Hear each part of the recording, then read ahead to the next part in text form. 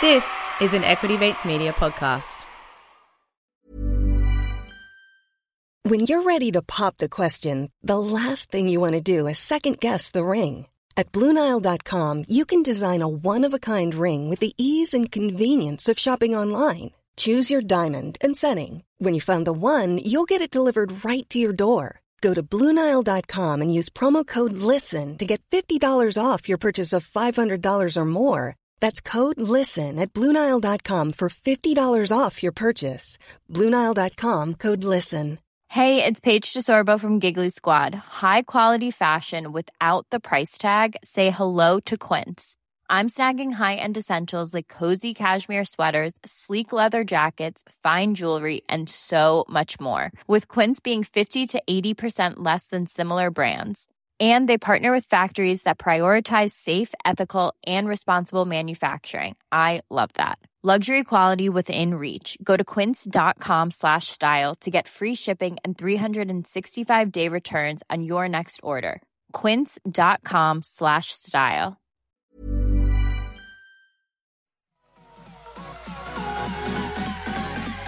Equity Mates. I will say this about investing. Everything you do learn is cumulative. What I learned at 20 is useful. Welcome to another episode of Equity Mates, a podcast that follows our journey of investing. Whether you're an absolute beginner or approaching Warren Buffett status, our aim is to help break down your barriers from beginning to dividend.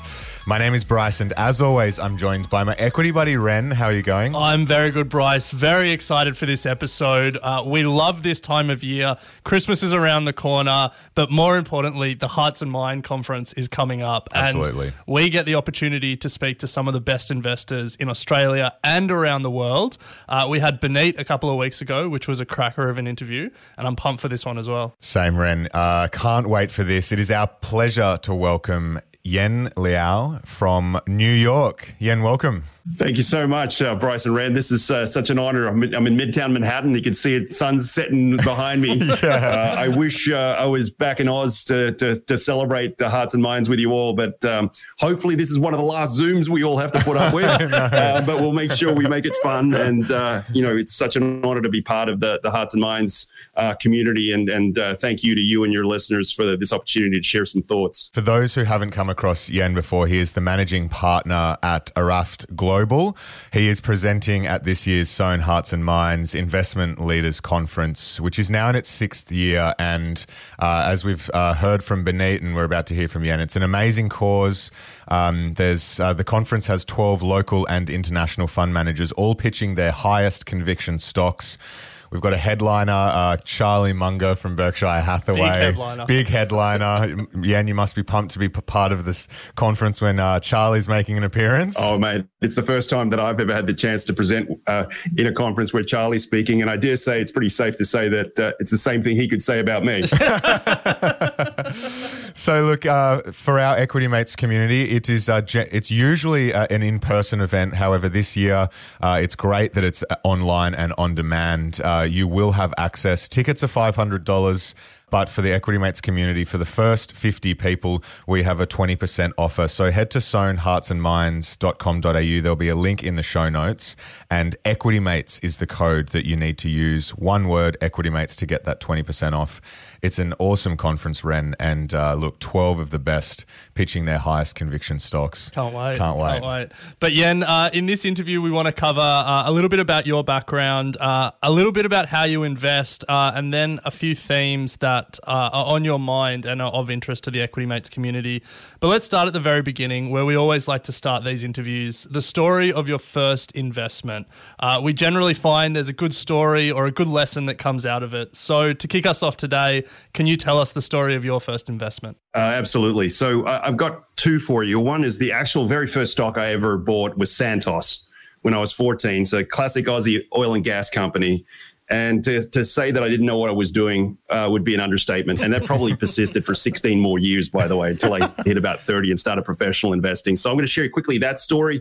And as well as I'll give you my first professional investment, because I think there's key lessons in all of this. So Santos was, part of the Australian elite of the oil and gas industry. And when I saved up from all my summer jobs and had the chance to finally buy a stock, I picked it for no particular reason except, obviously close to home and it created a lot of value over time and felt safer. What I would say is, over time, I really discovered that it had almost none of the characteristics that I look for in a stock. And what I mean by that is like we invest in emergent and established monopolies and oligopolies now where earnings power in the hands of great management teams over time compounds a tremendous amount of wealth. So it took me better part of multiple decades after that to refine to what actually really works. And in this conversation, I'm sure we'll dive into that. But there are some real patterns of outlier performance that are enduring over multiple decades. And it takes a lot of work to decode it. And I clearly, frankly, didn't understand any of that for the first 16 years of my private investing life. So from 14 through 30. And then it took at least another 10 years of professional investing to work some of that out. On the professional side, so I had started my professional investing career at just before I was 30. And this was coming out of the dot-com boom and bust. So I worked for a firm called Ziff Brothers Investments in New York. It's one of the largest private family offices in the world. And how it really started was in the summer of 2000. This was literally I was at business school, at Harvard Business School, and the dot-com boom and bust was apexing that summer. And so at the start of the summer, I was actually working on a startup with Barry Diller's Interactive Corp, and that blew up really fast. And then by the second half of the summer, I spent it at Ziff Brothers, and they put me on what ended up being the mother of all shorts in that decade, which was shorting almost the entire internet infrastructure ecosystem. Wow. And so, this was an incredible time where there was literally hundreds of billion dollars of value that were created in a very short period of time. Lots of listed companies, whether they were operators or equipment providers. There was just the euphoria of the dot-com boom where the exponential growth in internet demand and data growth and all these things were happening, and everybody chasing to try to supply the bandwidth and connectivity to create the internet as we know it today. It was a very surreal moment for me as we operated in a market neutral structure, but it was like we asked just one simple, really easy question, which is really difficult to solve because did any of this math make sense? You had exponential demand and you had exponential plus supply. And were these really good businesses? Even though growth looked amazing, are these good businesses? And so for me, this took literally months and months, hundreds and thousands of hours of work. By the way, really difficult from an execution perspective. I want to give credit for this was the largest win, the first 9-digit win of my career. It was at the start of it, and it started on the short side. And that was because I worked for a phenomenal portfolio manager named Ian McKinnon and had a whole group around us. But this was a time when everybody was tilting, very, very bullish and didn't ask the simple question. And so one of the most important parts for us that we invest in monopoly and emergent and established monopolies and oligopoly growth stocks is growth without sustainable or durable drivers, and unit economics that can't be sustained when you win aren't really that valuable. And so at the start of my professional career was this euphoric, incredible growth rate, but it was filled by, frankly, very low quality businesses that got absolutely crushed when things settled down and reality started showing itself in the numbers. So those were my two first instances. Two unbelievable stories. I think the fact that your first professional trade was a 9-digit win and you were 30 really puts Bryce and I being almost 30 and 30 respectively in context. It was a really, really amazing time. So, Yen, then in the 1990s, you were a consultant for Bain in Silicon Valley, the Wild West at the time. What did you learn about businesses during this time, especially from sort of a growth and tech point of view? So, this was prior to business school. So just, the other side of that story that I was telling you about. So I was a consultant at Bain & Company for 5 years. One of the companies that was very transformative from my experience as an investor and as a businessman was Dell Computers. And so this is a company that went up, 100-fold through the 90s in the period that I was there, and 10-fold even in the period that I was with them in Asia. And the first thing I will say to you is there's a vast difference between a good business and a good management team. And just because you have a good business doesn't mean it naturally is going to be able to scale. So a great idea that isn't in the hands of a highly capable management team is not going to make it. and it's very, very nuanced. But if you stop and think about, there's a lot of growth, a lot of innovation. I personally think this is the greatest time in history to be alive, right? In the history of mankind, we are seeing things that are truly incredible real time right now. And you're seeing businesses and wealth creation at a level that's frankly quite staggering and not at all normal by the standards of history. But if you step back and just stop, think about the math of something like that is growing at 30 or 50%, and then you put 5 or 10 years against that, these are businesses that are literally 10 to 50 times bigger, whether it's headcount, revenues, or other in those timeframes. That is a staggering number to try to get your head around when you actually convert it down to the human elements of building a business. And so the first thing I'll tell you is one of the things I learned about that was the technology was revolutionary, but people are still people. And in order to execute a business plan, it always comes down to execution. The second thing I'll say that's relevant to today is that was an era where capital markets funded all of that insanity, and the survivors created the Amazons of the world, and there was a lot of failures. Today, the private world is funding that in the US, but the rest of world, interestingly enough, what we've found is so businesses are staying private a lot later. Rest of world right now, from a capital market perspective, is still emerging especially also back home in Australia. There are great businesses that are emerging into capital markets where the average Joe like you and I get a shot to actually buy them much younger, much earlier. Well, that's still true in rest of the world. And frankly, we've found bountiful opportunities. So that's a couple of quick things for you guys that, it was amazing to see all the revolutionary technology. It was very hard to call who would be the winners out of the gate. You didn't need to. These were all monopolies in the making at the time. Once the monopolies were established, they last for decades, and you can make a lot of money once they're established. But always it comes back down to, it's not just the idea. Can the team actually execute the idea? And it's not about the straights. You got to get the turns right. And the greatest management teams can handle the turns. Love that. The tech was revolutionary, but people are still people. That's a good quote to use for this episode. After your time at Bain in Silicon Valley, you went and worked at a family office, one of the biggest family offices in America. Family offices fascinate us because, they think generationally as investors. They can be truly patient and they can really, think long-term and let ideas play out. What did you learn as an investor and in particular as a long-term investor in your time in a family office? So, the essence of investing is effectively, combining a strong amount of capital compounding and unleashing time. You put the two together is how you get, generational multiples of capital. But I think the single most important takeaway I took away from the Ziff family was their mantra that the quality of the person matters more than their experience always. So if you think about it, the longest dated, highest optionality, highest leverage investment you will ever make is your people. It's not a stock. It's not even a company. It's your people. If you find the right people, everything changes. And this is a family that we ran one of the absolutely largest portfolios in the long-short world, not family offices, in the world. And that group, not one single member of it had public market experience the day before we started it. They invested in a team of people that they believed if they invested in the training, had the qualities that they look for in humans that they want to back for long periods of time. And with that comes an unbelievable amount of optionality.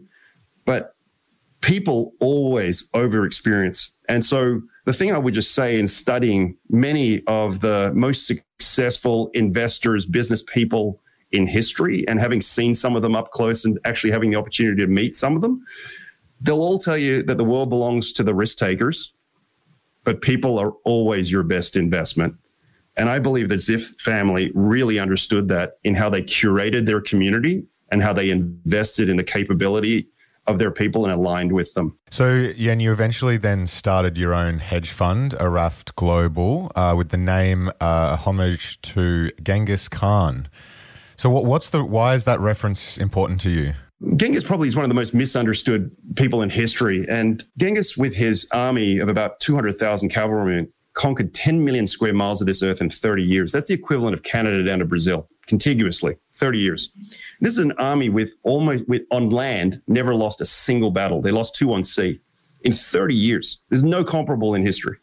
And so what was most important to me, and it was transformative in my life, was this one key notion of unfair fights. Didn't pick a lot of them, but my goodness, never picked them where the odds were even vaguely even. So if you want to do something really epic with your life, and if you want to compound capital at a really extraordinary rate, you've got to be very, very careful on the games you choose and how to play them, and only do it when the odds are stacked in your favor. And I think Genghis Khan was, frankly, one of the greatest applied learners in history. This is an illiterate slave who learned how to conquer army after army after army across the entire globe. And he did it because of one key insight. And he had the humility to find the right people. But the key insight was never, ever fight a fair fight. Always fight where the odds are in your favor, even against armies that are 10 times bigger than you.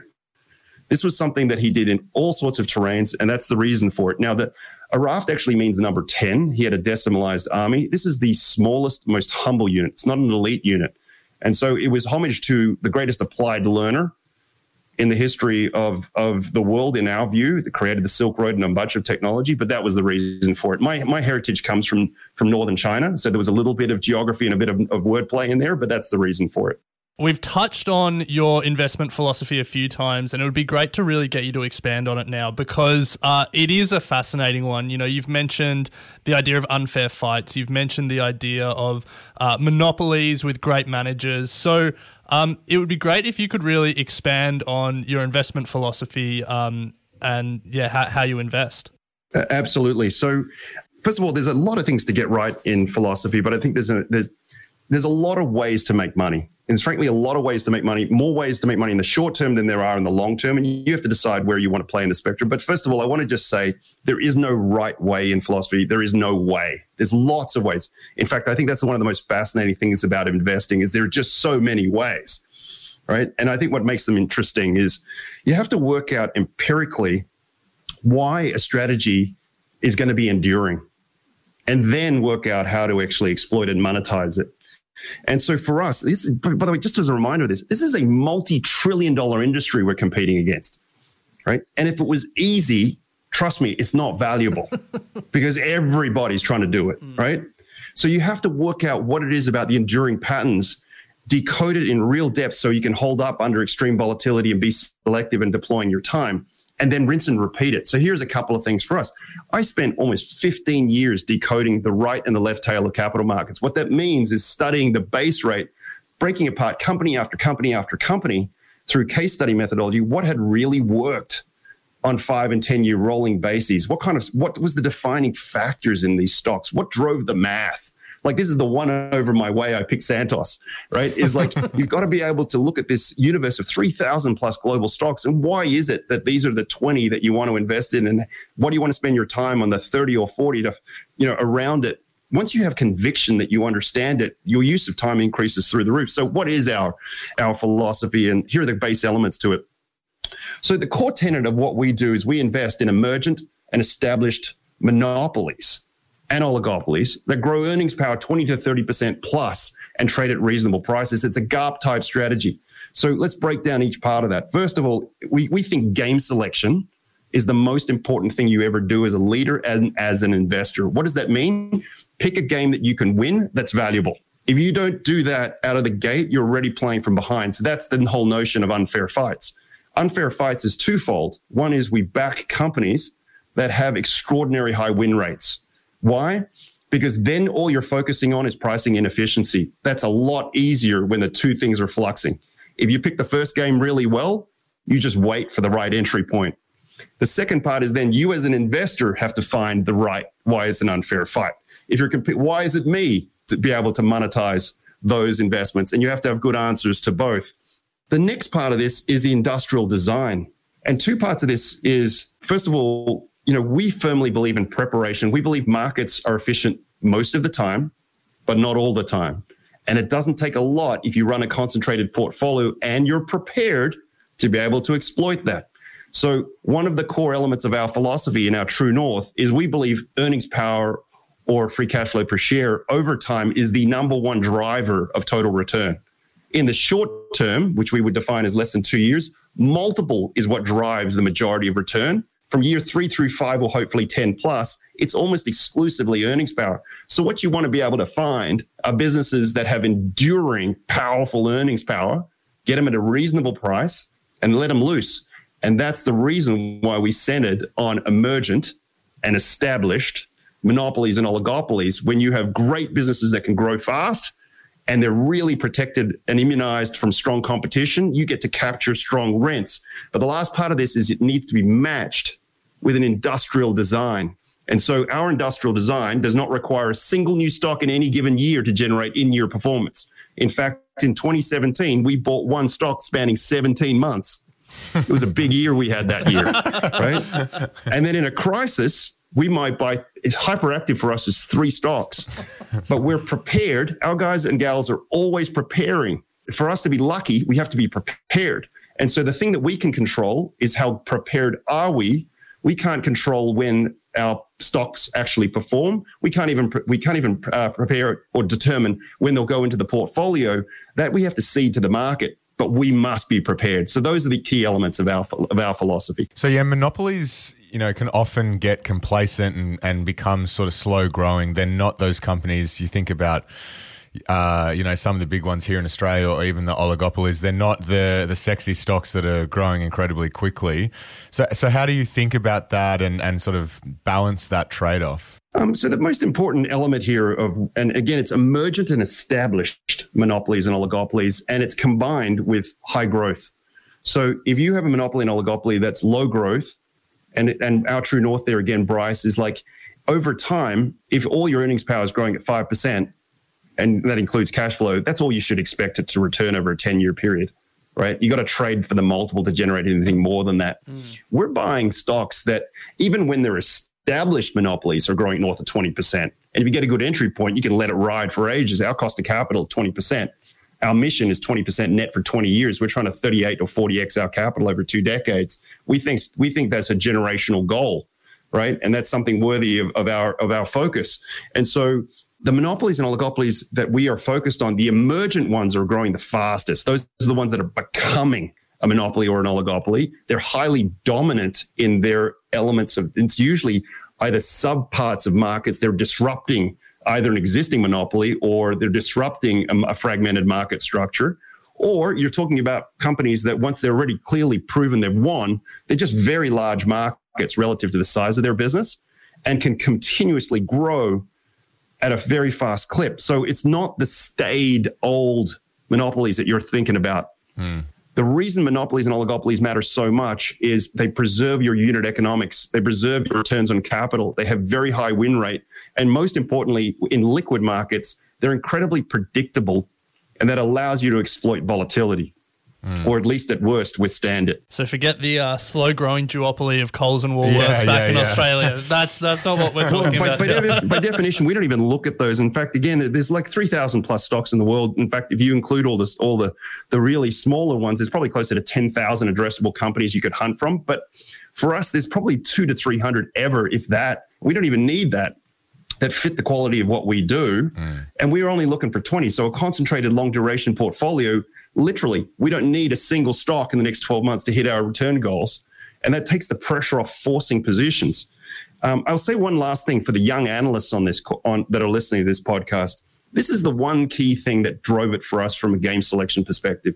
You could spend thousands of hours on a lower quality cyclical business or a highly competitive business, and there is no link between the work you've done to predict the future.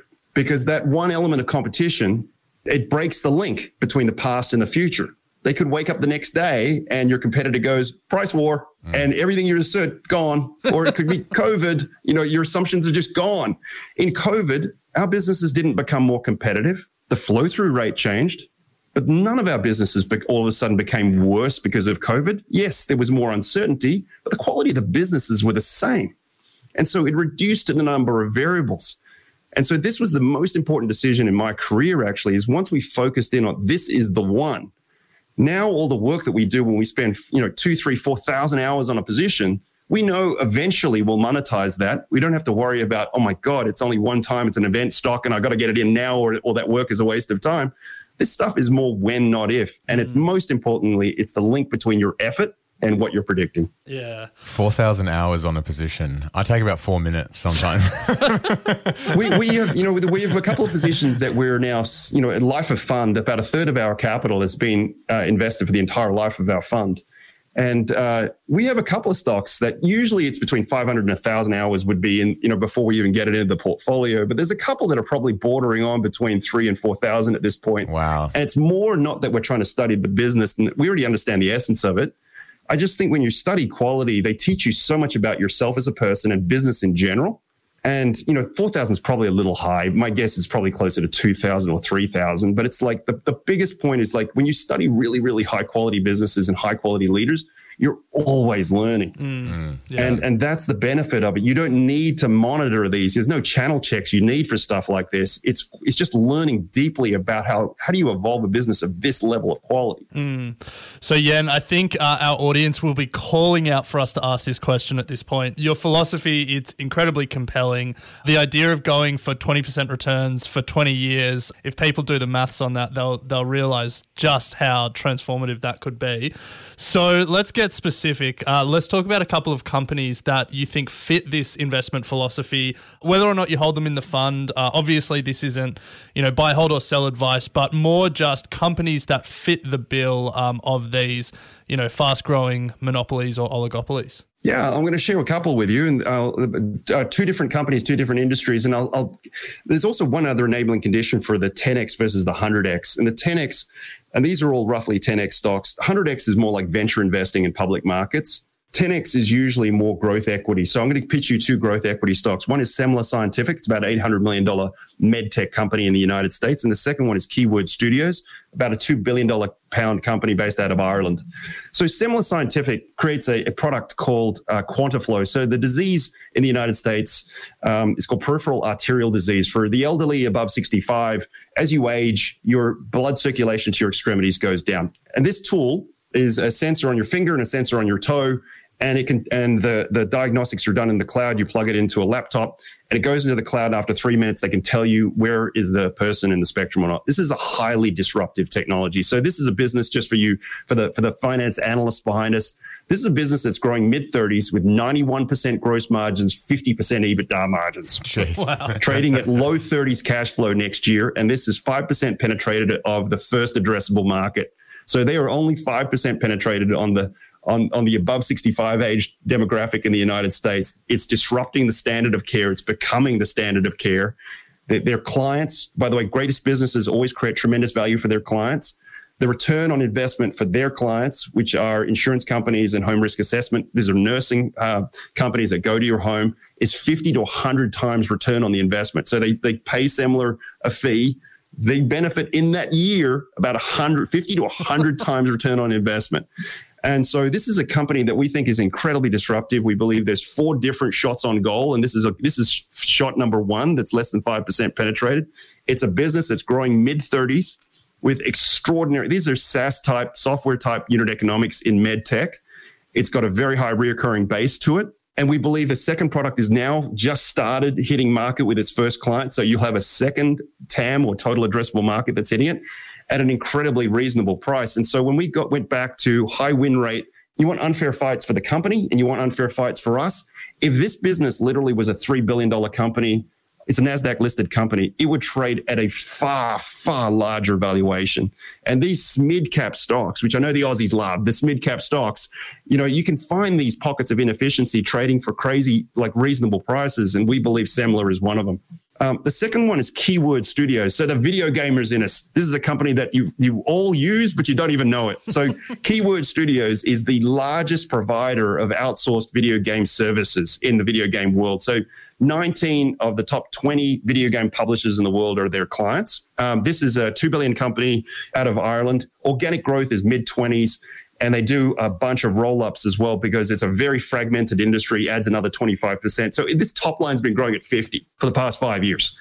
The whole play here is the motion picture and TV industry is about 95% outsourced. The video game industry is 35% outsourced, and it's going exactly in the same way. So video games used to be these $100 million plus developments where you generated a console cycle and then you published another one. Now, as they're all on the internet, they're actually going through a constant cycle of upgrading their games.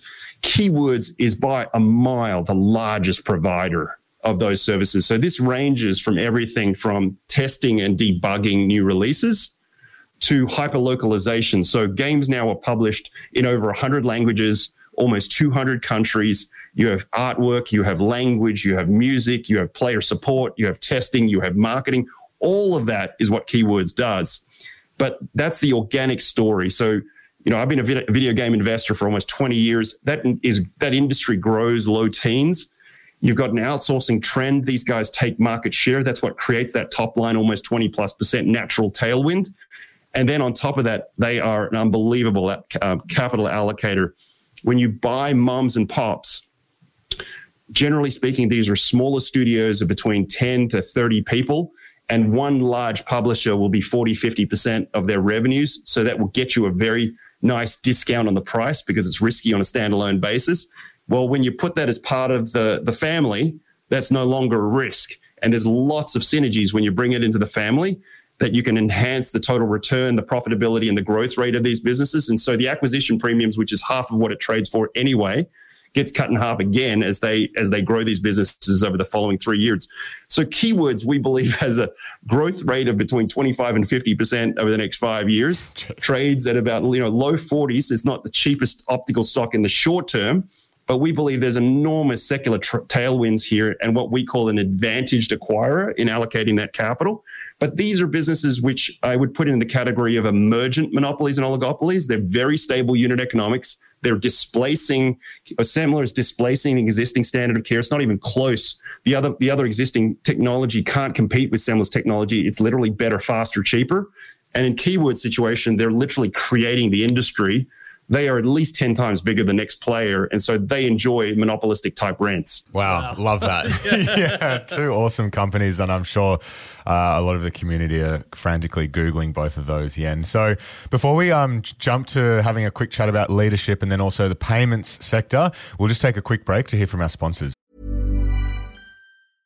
Ready to pop the question? The jewelers at BlueNile.com have got sparkle down to a science with beautiful lab-grown diamonds worthy of your most brilliant moments. Their lab-grown diamonds are independently graded and guaranteed identical to natural diamonds, and they're ready to ship to your door. Go to BlueNile.com and use promo code LISTEN to get $50 off your purchase of $500 or more. That's code LISTEN at BlueNile.com for $50 off. BlueNile.com, code LISTEN. Hey, I'm Ryan Reynolds. Recently, I asked Mint Mobile's legal team if big wireless companies are allowed to raise prices due to inflation. They said yes. And then when I asked if raising prices technically violates those onerous 2-year contracts, they said, "What the f*** are you talking about, you insane Hollywood ass?" So to recap, we're cutting the price of Mint Unlimited from $30 a month to just $15 a month. Give it a try at mintmobile.com/switch. $45 up front for 3 months plus taxes and fees. Promo rate for new customers for limited time. Unlimited more than 40 gigabytes per month. Slows full terms at mintmobile.com. So Yen, I want to just quickly touch on leadership. You've obviously studied it a lot and you've made the case at the start that there is nothing more important than people. We spoke to one of your friends, Benit, as you know, on the show a couple of weeks ago, and he said that Zuckerberg was perhaps one of the greatest business leaders of all time, which I'm sure would have ruffled a few feathers, but good call.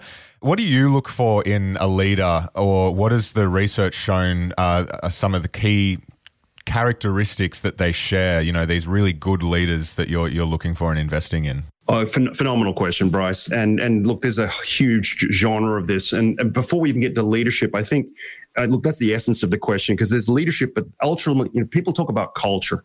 And I think this is overused without enough nuance into it. The real thing that we're looking for is we want to partner with ownership mindset people. Right? You want firms that think like owners, act like owners, but there's 4 criteria that we look for in aggregate. And let's come back to leadership in a second. The first is you want ethical people. You always want to deal with ethical people. And by the way, this is the number one mistake all young investors, myself absolutely included, make, which is you think price can compensate you with a dodgy person. It can't. Oh, let me just save you the money now. Like no contract, no amount, no price will ever save you from a dodgy person, period. Everybody makes the mistake. I'm sorry, there's only one way to learn it. I hope it's just a cheaper mistake from this lesson. The second then is you want world-class capability. Best in class dwarfs, it just crushes average. And you have to study what that means in execution. So growth investing is very different from turnaround investing. Capital allocation is different from those. Again, you have to study what is the skill and then what the metrics of the skill to define how good are they. Third is you want them hungry. You don't want to inject any energy into your leaders. If they aren't waking up in the morning and just are so pumped about going to fight for the business and the people and their clients, that's not your guy or gal. The last one is alignment. You want to be aligned with people. You don't want to manage people. If you're aligned with highly capable people, good things happen. And then the last thing I'll say, Bryce, is I think the best leaders of this generation, Steve Jobs obviously has passed away now, but Reed Hastings, Bezos, and Elon Musk, the difference is not just the straights, it's the turns.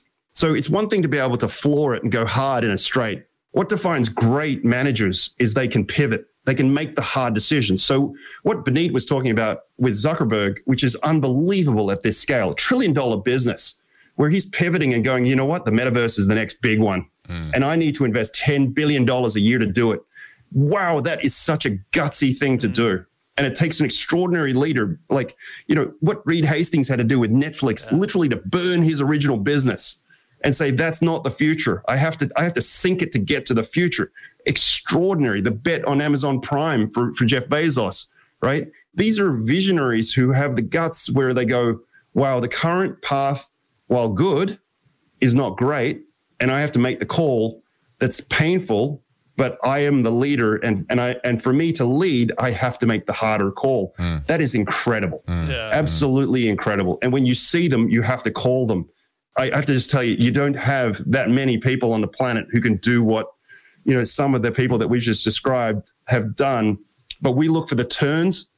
The turns tells you more about the person and their capability than the straights. The straights is still hard. Don't get me wrong. To scale something 10 times bigger in the straights is hard. But the turns is where the tells are. Yeah, and you've had some great quotes in this interview, and it's about the turns, not the straights, is another one.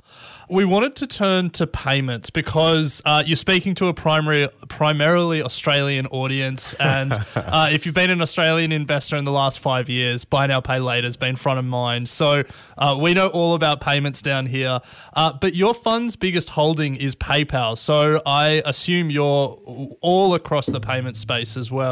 The question we want to ask is why PayPal specifically, but then I guess just more generally, what are your thoughts on the future of the payments industry? So PayPal now is more of a mid-sized position for us. We've owned this since it was spun out in PayPal, and frankly, I've followed PayPal even before, well before through eBay before it got spun out. So we've owned it in good size since 2015.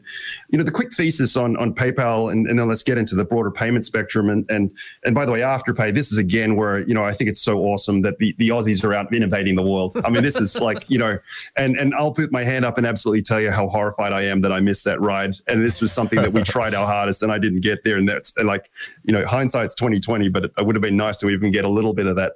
But we did not. So PayPal, the thesis wasn't literally, I'd followed this company for almost 10 years before it listed, it's just had a dominant position in online e-commerce, but even more so in mobile. So its footprint was more valuable in mobile than it was even in desktop. And obviously it was a play on e-commerce, but we believe that just one of the strongest secular trends here was the move to mobile.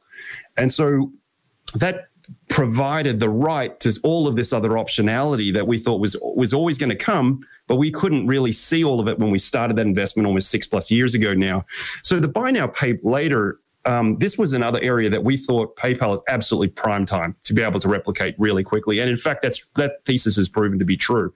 So Afterpay is still done great, and we don't have the data now because it's part of Stripe, but it's like we believe that this in 1 year, that PayPal's already replicated almost 75-80% of the scale of Afterpay in a single year. It's just, again, the size. This is what, beachhead strong monopolistic positions or oligopolistic positions can do. When your base is this large, you can implement new strategies and push them out really wide. Now, payments in general. Wow. Look, this is an area that is why I think it's the most exciting time in the history of mankind to be alive. The innovation across the board is just astonishing.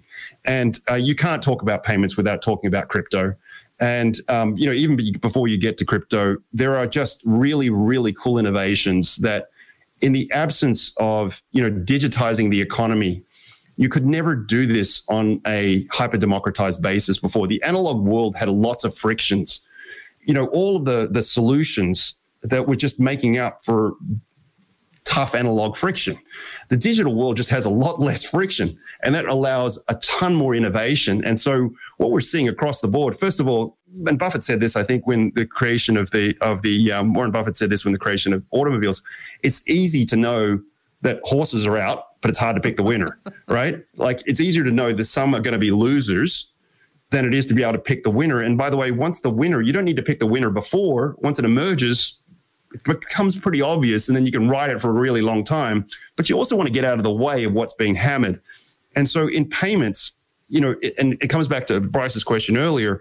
I mean, we also own Visa. We've owned that for a very, very long time. And there are profit pools in every single business model that you have to understand if the new technologies are going to disrupt it and deflate it very aggressively. And so action number one for us in payments is understanding how our current positions get affected. And then action number two is like, okay, where are the emergent monopolies and oligopolies in the making? Crypto, I take very seriously. So I am not the expert. I just want to start with that. I'm not the expert on crypto. However, I have deep respect for what's going on in blockchain in general. We don't really focus too much on the currencies. I think the currencies are an expression of something far larger and frankly far faster in its adoption rate. Blockchain is a revolutionary technology. So it's manifested through payments in some shape or form at the moment, but there's plenty of other applications. And this is why I think it's one of the most important technologies that you have to stop and pay attention to. All of commerce is based on trust. Without trust, you have no form of exchange. You need rule of law and a means of exchange. And distributed trust digitally is the essence of blockchain. That is an incredibly transformative notion, mathematical blind trust. And that will allow the economy to unleash the speed of trust. And so that's what we're focused on, is how does this blockchain technology get implemented in all of its various forms, whether it's smart contracts or exchanges, whether it's, there's just so many different manifestations of it. At the moment, we're still studying it to try to fully understand it. But in payments, the main mechanism right now is there are plenty of use cases which are frankly being over monetized, which are really profound opportunities in both insurance and payments that I think are obvious. And we've seen the first generation of them already, but there's a lot more to come. It's fascinating.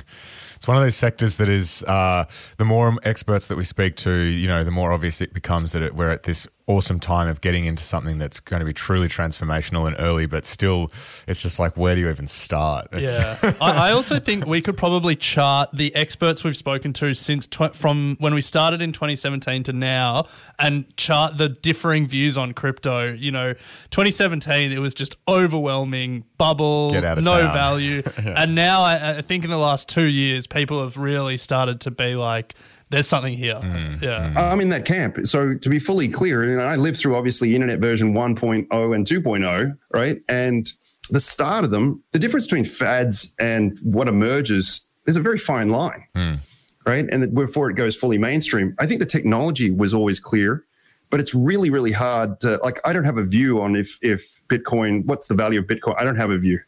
I believe there's something there, but I don't know what it's really worth. But that doesn't mean I shouldn't respect the technology that underpins it. And I do believe that's transformative.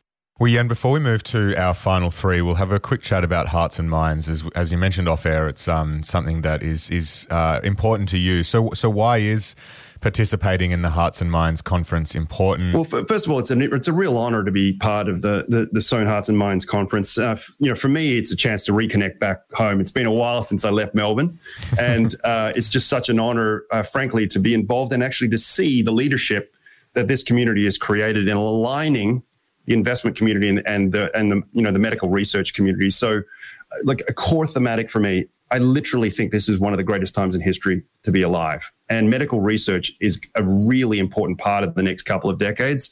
And Australia has always had a strong history of research that has impacted the world. And I love it that, this community of Hearts and Minds over the past 5 or 6 years now has raised over $30 million and handed it to many of our, industry leading researchers to impact the world. I actually don't do many public pitches ever. And the reason I'm doing this is, first of all, I just think it's such an honor to be able to come home and share some of our thoughts. But I love the alignment that our best ideas are going to create value for the research community out of Australia that I truly do believe is going to impact the world. And so when they made the call, we lent in without hesitation. It's just such an honor. We know the Sohn organization in New York. And I have to say, I'm so impressed with what I've learned, both from a Hearts and Minds structural perspective. I think it's brilliant what they've done with HM1, and looking through to the group of researchers that they've sponsored. I'm just excited and frankly honored again to be part of this. This is something I firmly believe in. I think medical technology is on the precipice of the next 2 decades that are going to frankly change our whole, many of the assumptions that we hold about the world. It is just such a great cause, and the people that contribute to it, the quality of the managers and the quality of the people is something to really behold. So we're really excited to play our own small part here at Equity Mates. But Yen, we were reading in the AFR that you've promised a, quote, whopper of a stock pick. So putting the pressure on. We're pretty pumped, and especially after this conversation today, some of the companies you've spoken about, I am expecting big things. But for us, we have sort of grown up as long-term investors. Everyone we speak to is very long-term. You've just spoken about how you're looking to compound capital at 20% for 20 years.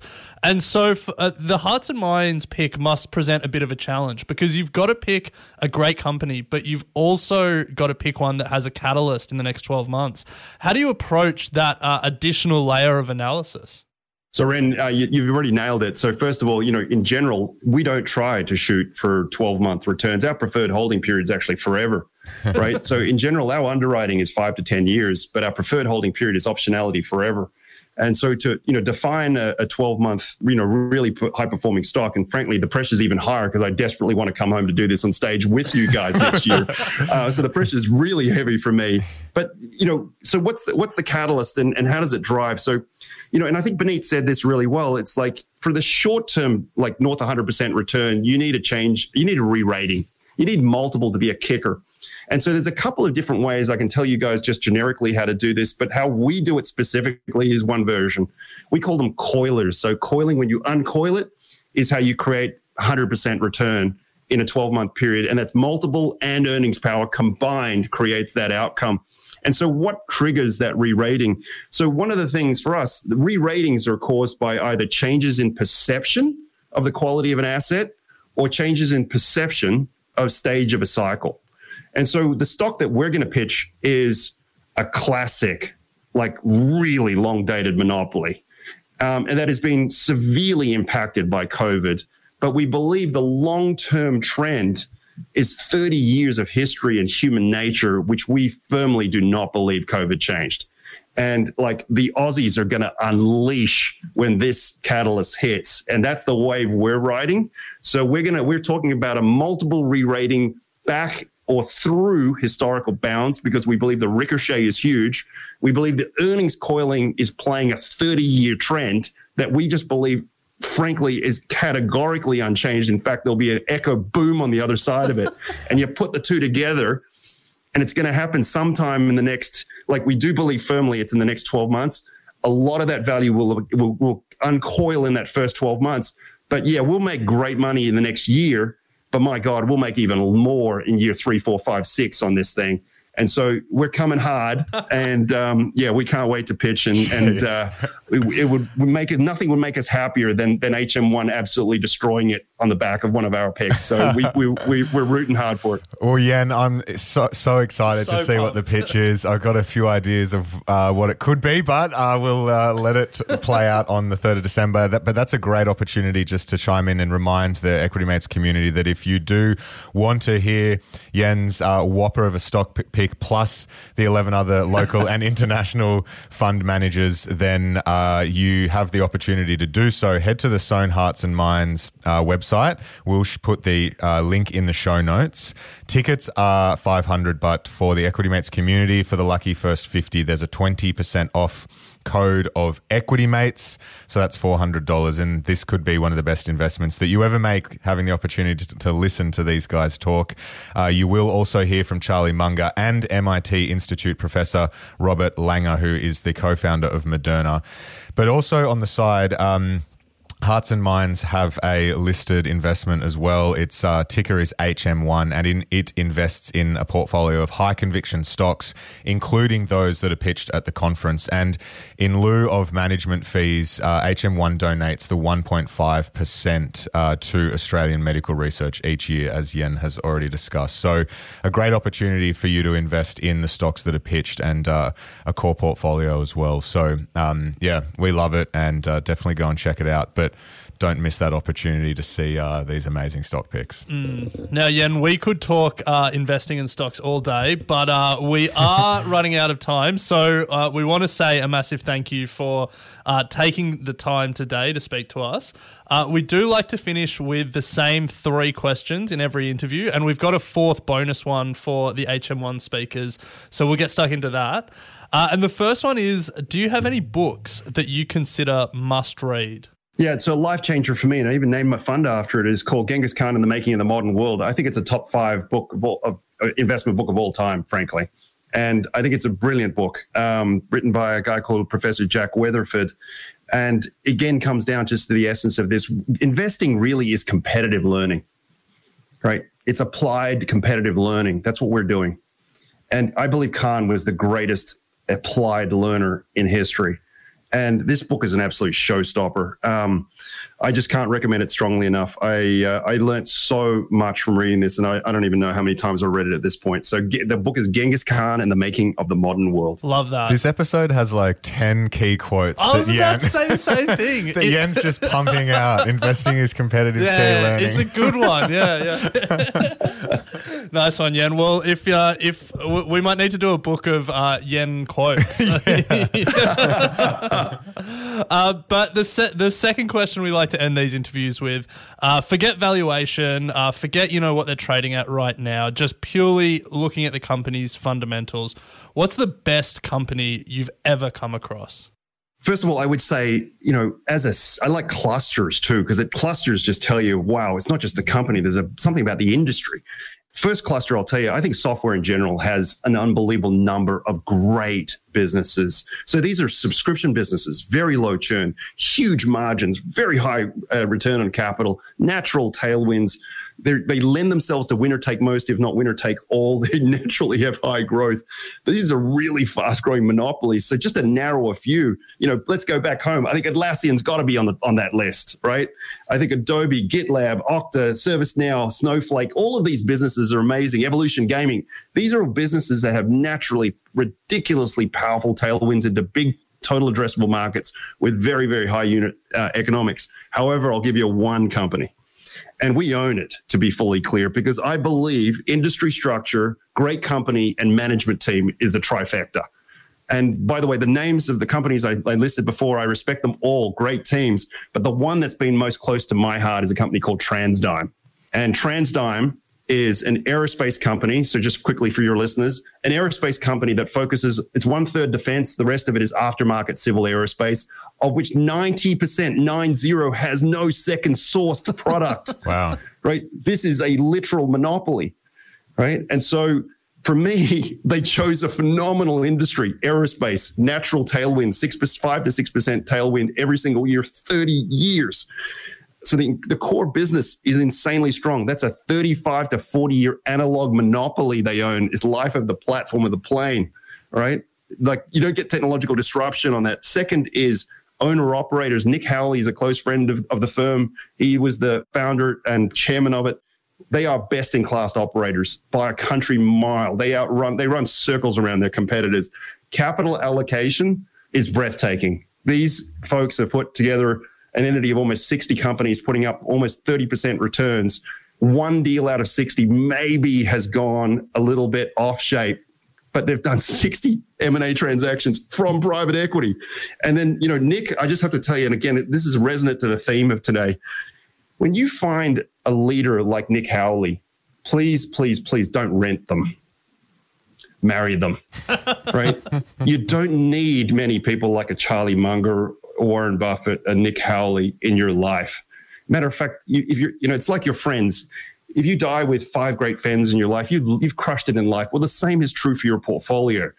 If you find the super elites who've chosen a great business highly ethical, incredibly capable, hungry as hell, and they're aligned with you, just really find a way to anchor deep into them. And Nick, by the way, coming back to the straights and turns, it went down 65% aftermarket demand in COVID. Like the whole world stopped. Planes stopped flying. These guys, you see them in action. It was like the Matrix. They were like, the bullets were flying. They knew exactly what they were doing. And like when you see people under pressure performing at that level, I mean, you just got to stop and pay homage to that. It's just like, wow, this is a company that generated almost $1 billion of free cash flow during the worst aerospace crisis in the history. It's like, this was incredible. And this business did 40% EBITDA margins when the planes stopped flying. I mean, it's like, you got to go, this is almost a misprint. How is that even possible? That's what best-in-class leadership does. Yeah, and there is so much I love about that answer. I love the fact that it's a company I hadn't heard of before, but I love the passion that you have for a company. It is just great to see, and it's why we love having these conversations, because the amount of effort and work that you and your team would have put into understanding this company, understanding this position, but the passion that you would have put into that work as well is something to really behold. Thanks, mate. So the final question that we normally end these interviews with, if you think back to your younger self as a teenager in Australia buying Santos, what advice would you give your younger self? The first and most important one to everybody is make sure you have a crazy amount of fun, whatever you choose. Look, life is short, and it's a real privilege to be able to be on this journey. So, yes, take the mission seriously, but don't take yourself so seriously. Have a lot of fun. That's point one. And I think the most important. Here's the stuff from an investment perspective.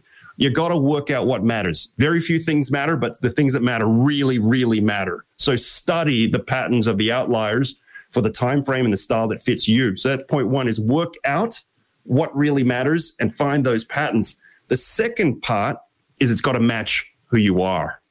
Just because, you like Warren Buffett's style of investing and you've got ADD and you've got to be able to trade every day, the two don't match up. You've got to match up who you are with the style. And then the last one, which cannot be underestimated either, is you need design. You need to build a structure that enhances your traits and your strategy and lets it thrive. So the first step, again, is know what matters, and that comes down to frameworks and pattern recognition. You can study it. That's a deployable skill. The second, then, is knowing who you are. That's introspection and, frankly, experience. You need to go through a few things to work out who you are. It's not something you can work out day one. The third part of that is you've got to work within a structure and a design that enhances and reinforces your strengths, builds patience, allows the insights to flow. And when the three come together, oh my God, it is so much fun. And, don't take it too seriously, but go really hard at it. And if you focus your effort there, you'll get to your end goal much quicker than you think. Nice one. Love that. That's some great advice. Now, Yen, that's normally where we would end the interview. But for the HM1 speakers, we do have one final question.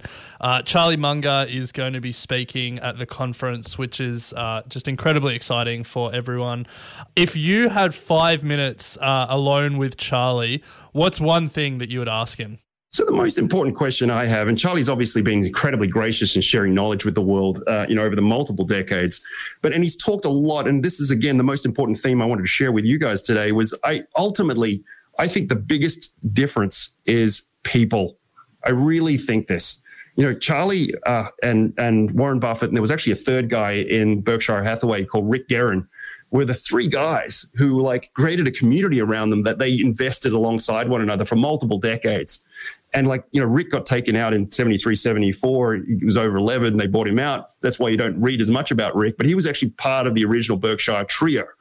But the main thing I wanted to understand from Charlie is he's talked a lot about the traits of the people that he reverse invert your life. These are the things you want to model yourself over. But what I'm most curious about is what his practical tests are. So these people have, over the years, become incredibly gifted on spotting, aligning, and partnering with some of the best managers in the world. Their reputation clearly is extraordinary, but I'm just curious at a tactical level. What do they actually do to test for all the traits they're looking at? Bring it down to a level that we, the average Joes, have a chance of applying it and going, okay, that's someone I want to partner with, or that's a clear no. What gives them conviction in their community. I personally think, and as I've become a little bit more mature in my investing, can't stress this enough, guys. It's like, I think people are by a mile your best investment. There's optionality inherent in great people that you can't quantify. And, you know, one of my investors said this to me and really gave me the powerful insight in the language is you can't, two final quotes on this one. One is, look, you can't always guarantee you're going to win. But when you back really high quality people, you never actually lose. And then so one of my, you know, fellow portfolio managers gave me another quote, which I loved. It's like, you're always going to lose money in investing. It's just an inherent part of the game. You might as well do it with people that you actually like, right? Because it's just going to happen. And so if you stack your stable full of people that are highly honorable, work really hard, highly capable, they generally find a way to make sure you win overall. And so that's my real question to Charlie is like, it's clear that you know, Warren Buffett and Charlie Munger have done an extraordinary job of curating a world-class team around them and a community around them. And, you know, what is it that they tactically do to differentiate what they view as stars that they want to partner with and those that they don't? Well, hopefully Charlie opens it up to a bit of a Q&A because I'd love to know the answer to that question as well. Thanks, Yen. It's been an absolute pleasure chatting with you today. I'm feeling so inspired just listening to your enthusiasm for investing in stocks and your process. And I think, you know, our community would have taken so much enjoyment from that interview as well, so much value. And we both learn a lot. So thank you so much for sharing your time. And we look forward to hearing your whopper of a pitch at the Hearts and Minds conference coming up. No pressure. Thank you so much, guys, for this privilege. And I wish you and your listeners all the best. And I mean this. I can't wait to come home and actually have some fun with you all. Thanks, Yen. Cheers. Hey, thanks for listening to this episode of Equity Mates. We love hearing from you, so drop us a line at contact@equitymates.com, or even better, go to your podcast player and leave a 5-star review. Also, a reminder that the Equity Mates content train doesn't stop when you've run out of episodes to binge. We've got a brand new website, a Facebook discussion group. We're on Instagram, YouTube, and slowly making our way as an influencer on TikTok. Well, that's Ren. So come and say hello and join the community. We'd love to welcome you. Until next time. Equity Mates Investing Podcast is a product of Equity Mates Media. All information in this podcast is for education and entertainment purposes only. Equity Mates gives listeners access to information and educational content provided by a range of financial service professionals. It is not intended as a substitute for professional finance, legal, or tax advice. The hosts of Equity Mates Investing Podcast are not financial professionals and are not aware of your personal financial circumstances. Equity Mates Media does not operate under an Australian Financial Services Licence and relies on the exemption available under the Corporations Act 2001 in respect of any information or advice given. Before making any financial decisions, you should read the product disclosure statement and, if necessary, consult a licensed financial professional. Do not take financial advice from a podcast or video. For more information, head to the disclaimer page on the Equity Mates website, where you can find ASIC resources and find a registered financial professional near you. In the spirit of reconciliation, Equity Mates Media and the hosts of Equity Mates Investing Podcast acknowledge the traditional custodians of country throughout Australia and their connections to land, sea, and community. We pay our respects to their elders, past and present, and extend that respect to all Aboriginal and Torres Strait Islander people today.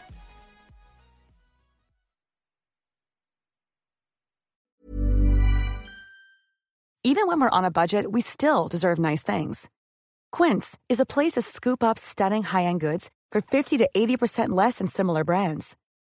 They have buttery soft cashmere sweaters starting at $50, luxurious Italian leather bags, and so much more. Plus, Quince only works with factories that use safe, ethical, and responsible manufacturing. Get the high-end goods you'll love without the high price tag with Quince. Go to quince.com/style for free shipping and 365-day returns. When you make decisions for your company, you look for the no-brainers. And if you have a lot of mailing to do, Stamps.com is the ultimate no-brainer. It streamlines your processes to make your business more efficient, which makes you less busy. Mail checks, invoices, legal documents, and everything you need to keep your business running with Stamps.com. Seamlessly connect with every major marketplace and shopping cart. Schedule package pickups and see your cheapest and fastest shipping options from different carriers, with rates up to 89% off USPS and UPS rates. And with the Stamps.com mobile app, you can take care of mailing and shipping wherever you are. Make the same no-brainer decision as over 1 million other businesses with Stamps.com. Sign up with Code PROGRAM for a 4-week trial, plus free postage and a free digital scale. No long-term commitments or contracts. That's Stamps.com. Code PROGRAM.